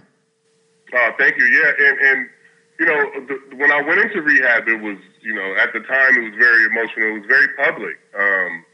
And I did that on purpose to one, help, somebody else that was maybe going through, what I was going through at that time, and two, help myself, and to hold myself accountable. I was with a couple of fellas the other day watching some football games, and one of the guys asked me if I wanted a drink. And, I immediately said no, and, told him I hadn't been drinking, I hadn't had a drink in 5 years, and he was like, "Oh, really?" And for me, I just assume everybody knows my story, and knows because how public it was, and it was everywhere. So, and then that's one of the reasons why I wanted to do it is for people to really know. And I had another buddy that was sitting there at the time too, and just for me, like if it would have been a secret, me going to rehab and the guy that was sitting next to me didn't know, then I could take that drink and not be able to hold myself accountable. But for my story being so public and everybody knowing that I went to rehab and dealt with these struggles, the guy sitting next to me could look at me and be like, or can take care of me, be like, "Hey, you probably shouldn't have that drink." You know what I'm saying? So that's the reason why I wanted to make it so public. No, I think it's really brave, and like you said, I think it's going to help people in the future. With the documentary, is there something that was included in the documentary that you look back on and you're like, "Wow, that was really cool that we added that in because that wasn't planned at the beginning"? I think, I think just all of like the home video, like the stuff of me really young, it's still really emotional for me to hear my dad's voice. So like, my dad's voice on some of the video early, some of that stuff is pretty cool because I hadn't seen a lot of that video in a very, very long time. So to be able to add that element in and like bring my dad really to life, is pretty cool. And to be honest, like watching the doc and like there's a couple of cutaways where like they cut from him to me, and it's crazy how much, I look like him. You know what I mean? And like my 40-year-old self, and looking at my father back then it's crazy to be able to see how much we actually really look alike. I love seeing you as a father. I love towards the end, without giving anything away, you and your wife sitting there watching your son play baseball, and you got your folding chair and your cooler, and you're just like any other dad. But I love the fact that you're an involved dad, and you can tell that you've got a special relationship with your kids. Yeah, for sure. I mean, my family dynamic here at home is very special. The six of us are very close, and I'm very close with my oldest, but my other three too. So to be able to watch him going through his journey right now and trying to get further in his baseball career, he's a junior in high school right now. So to be able to be on these travel ball teams and go to these different tournaments with him now and actually like be a dad, is fun because being a professional athlete, having kids, your wife is basically a single parent, especially during the season. This is the first summer in 6 years where I got a chance to see my son play live, where it wasn't a video or somebody FaceTiming me or something. So it was cool and very special to be able to spend those moments with him too this summer. And I look forward to that going, even more, going forward. One of the other things I really like about the doc, and this might be a little thing that most people don't notice, but I notice stuff like this. I like that you narrated it. Your story was told by you. You didn't bring in some voice to do it. It was done by you. Was that something that you felt strongly about? That was actually a thing that HBO had pitched to me. Again, we talk about them doing amazing work. But like you said, I don't think it wouldn't have been right if it would have been in somebody else's voice. Just because of how personal everything is, and me going, even at the beginning, the very first couple scenes is me, going through a stress test. The doc is super, super personal, and to, like you said, for me to be able to be the voice to narrate it, just made a lot of sense, and I'm definitely grateful that they came up with that idea. As someone who played 19 seasons in Major League Baseball, and I see this as getting better in all of the sports leagues, but what can the leagues, the teams, the players' unions do to assist athletes with mental health? You know what? You said it right. The teams are getting better. They're actually listening to, the players and not just, just sweeping it under the rug. Pretty much every team now has a mental health, conditioning coach that you can go to at any time. But I think the biggest thing is that teams are just recognizing it, and you're able to talk and have these free conversations in the clubhouse about mental health and about things that you're going through, about personal things that were taboo probably at the beginning of my career. So for me, it being a different big leagues later on in my career definitely helped me out, because there's no way early 2000s I'm able to just basically leave my team, in the playoffs and go to rehab and not hear it from a few players. There was nothing but love and support from around the league, especially from my team. My clubhouse was phenomenal, and our organization and the Steinbrenner family, but just around the league, across the league, from Big Papi to, everybody. There's literally, not one person that didn't hit me. Sean Doolittle. There were so many different guys that reached out and gave me support that probably wouldn't have been the same in the early 2000s. Yeah, and it says a lot about you, too, right? Like, you're playing in New York, which not everyone can play in the pressure-packed Big Apple, and you're pitching in the biggest of games, the World Series games and, league championship games, things like that. You always answered the call, and don't you think that because of that and because you were so good to other people, they were more understanding when you needed it? You would hope so. But you never know, when you're going through struggles like that. Especially like at that time, it being, we were literally playing in a wild card game the next night. So you never know. But you definitely, you definitely want to be a good teammate, be a good person, treat people right, and just for me, I'm just always myself. I think, people are always like, man, you get a break in the media, but it's not because I'm so honest. It's just because I'm myself. I don't try to make up anything that I'm not. I don't try to do anything that I'm, be anything extra than I'm not. I'm just, myself, and I made a lot of mistakes. I've a lot of times, but I'll stand here and stand in front of you and admit my wrongs every time. Yeah, and I think people see that. So I wanted to ask you this. I had John Smoltz on earlier in the year, Baseball Hall of Famer, 15-4 in the postseason. You were also great in the postseason. You always wanted the ball in the biggest of games.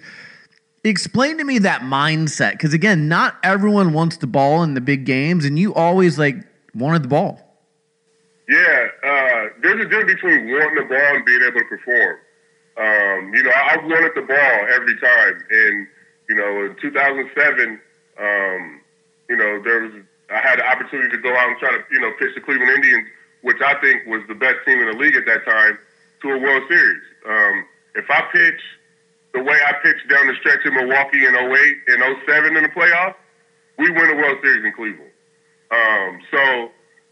I feel like I had to grow into whatever I became in New York, as far as being able to take the ball in big situations. Those growing pains, there's still times I think about the 07 playoffs where, I maybe could have made a different pitch, or maybe could have calmed myself down, or, pitch myself through some of those situations. But, you always want to, have a guy that wants the ball in those situations, like a Luis Severino or, Masahiro Tanaka, just thinking about some of my recent teammates.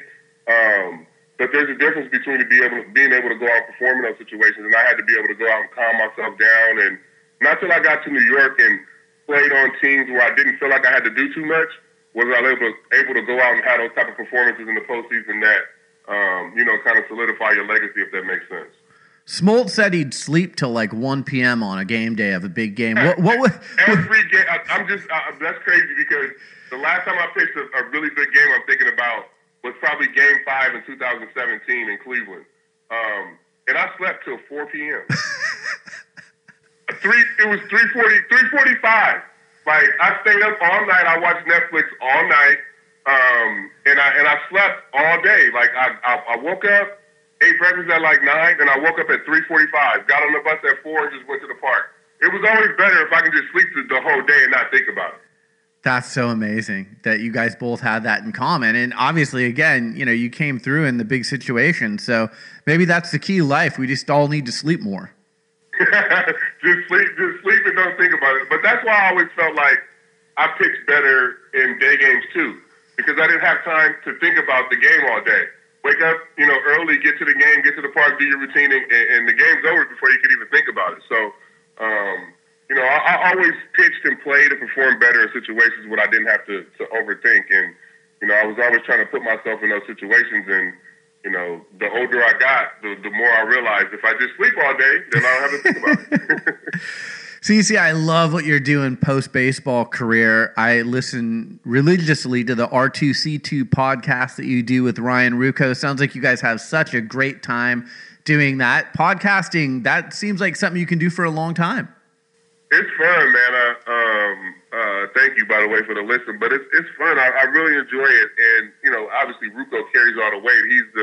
He's the host, and he knows how to pretty much run a show. So it's just fun to be able to piggyback off of him. And I think the thing about our chemistry and the thing about our show is that we have a lot in common, obviously. Me and Ruocco are from two completely different worlds. We grew up in two completely different worlds, obviously. Him growing up here on the East Coast in the suburbs, and me growing up in the West Coast in the hood. And we have a lot in common. So, you know, that makes for great conversation. That makes for great text messaging. And, you know, it just kind of relates onto our podcast. So, you know, as long as I can, you know, do things that are easy and fun and I can be myself, I'll do them all day. I don't ever want to do a job again where I feel like it's work, you know. I've never felt like I've worked a day in my life, and I don't want to feel like that in post-retirement. So, you know, I just want to keep things fun, loose, and organic, and podcast is one of the ways to do that. Speaking of fun, I see that you are going to be making your NBA analyst debut this Friday. That's awesome for the Nets game on the Yes Network, right? Yeah, I am.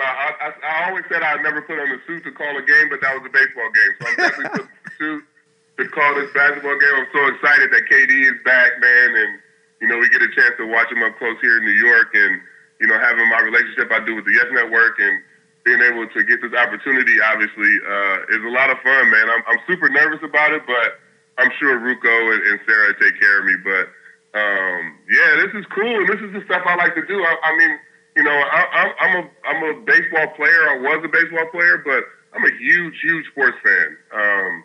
And you know, I love the NBA, love the NFL. Obviously, I like to watch baseball, but, you know, those other two leagues, you know, I really enjoy being a fan of and doing fantasy and all those type of things. So, yeah, man, I'm like a real regular, you know, dad, sports fan, all of that stuff. That's awesome. Do you have a team in the NBA that you like? Nah, you know what? Because I always get a lot of stuff for this because I am a big-time Raiders fan in the NFL, and I bounce around to whoever's good for the NBA. So I never, because the Raiders never win, and I always am disappointed in the wintertime, I need a winner by the spring. So I grew up a Lakers fan, ran with the Warriors for a little while, had season tickets there, and then I'm basically a KD fan at this point. Wherever he goes, I go. So now he's here in New York, and I get a chance to watch him in Brooklyn, so I got my KD jersey, and now I'm all in on the Nets. Yeah, he looked good last night. It's so good to see him healthy again. Yeah, he was. I mean, the thing about it is, like, at the end of the season before COVID, he was looking good then in March. So, like, just having this extra time, I mean, he looked back to normal, man. And I think people forget how good this guy is, and, you know, people keep calling him the second best player in the East. To Giannis, no disrespect to Giannis, he's a great guy, and I met him here at the stadium a couple times, and he's a phenomenal basketball player. But when KD's on the floor, man, there is literally nobody better than him. No, I agree, and KD's got rings too. And, you know, when you get to the playoffs, it's all about getting your own shot, and KD can get his own shot over anyone, and that makes him real dangerous. For sure. I mean, and then you got two of those guys. You got Kyrie that can get his own shot, and you got KD, and you got Karis LeVert coming into his own as a superstar. this could be a very, very exciting season for the Nets. I mean, Joe Harris, DeAndre Jordan, they're set up to win. I mean, the only reason they're not picked to win the East right now is because KD's coming off the Achilles and Kyrie's coming off the shoulder. But if you look at it on paper, I mean, they're going to give the Bucks a run for their money in the playoffs. I agree. All right, a few more minutes with you. Again, love what you're doing post-baseball career. You're doing work with Player Alliance. It's 150 current and former Major League Baseball players that are involved. I love seeing you out there. This has been a big year where people are really looking in the mirror and saying, are we doing what we need to be doing with social justice and topics of that nature? But how'd you get involved with that organization? You know what? It's just it just started with Edwin Jackson, D. Gordon, and Cameron Maven starting a group chat that when everything was going on at the beginning when the season got shut down, and then in the wake of the murder of George Floyd, we thought it'd be cool to do a video, and just supporting Black Lives Matter and everything that was going on, and from that video, we were so excited and pumped up that we were all together and on the same terms and, all on one group chat that we thought it'd be cool to start an organization. And that turned into the Players Alliance. And it's just been a lot of fun to be a part of this thing now. It's only been about 6 months. And, right now we're on a 33-city tour that started in the Bronx. They just hit, yesterday they were in Chicago. Today they're on their way to Milwaukee. And it's a coast-to-coast tour where we're pulling up in some of the toughest neighborhoods in the country, and passing out PPE equipment. We're passing out, we're partnering with local food banks and passing out food, and we're passing out baseball equipment to try to get kids in these neighborhoods to start playing. And we know how expensive baseball is, and if we can help some of these kids get back to the game, that'd be great. And the best way to do that is get some of these kids gear. So it's been a lot of fun, and the best thing about the Players Alliance is it's really powered by the players. This tour that we're on right now came from money that guys decided to sit out and donate their salaries during Jackie Robinson Day during the season. They sat out during the weekend, donated their salaries, were able to raise over $1 million and put this tour on. So it's just been a lot of fun to be connected to everybody. A lot of us do a lot of work across the country individually, but to be able to collectively come together and put our powers together, I think it's going to be a lot of fun, not only for the Black community, but for all communities. On this stop along the way so far, there's been, every community's come out to help, volunteer, come out to receive food, to put in donations. There's been, every race of players been coming out to support and volunteer too. So, this is going to benefit everybody. Well, I tip my cap to you. You're doing some great work out there. News that came down yesterday, and the Cleveland Indians announced it today. They are going to drop Indians from their name. You were drafted by Cleveland. Was there ever any talk when you were there about that, or what are your thoughts on this since you played for them? You know what? There was never any talk about that when I played there, but there were always people outside of the stadium protesting. And I think if it offends one person, then we need to take a look at it. So, I'm all for it. But like I said, I would always see people out there protesting in front of the stadium. And, so the fact that the organization is doing the right thing, taking a look at it and changing the name, I'm behind it. I'm behind it 100%. What do you think the name should be?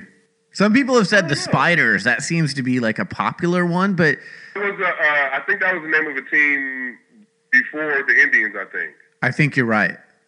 I think the Cleveland Spiders were the team before the Indians, so that would be cool.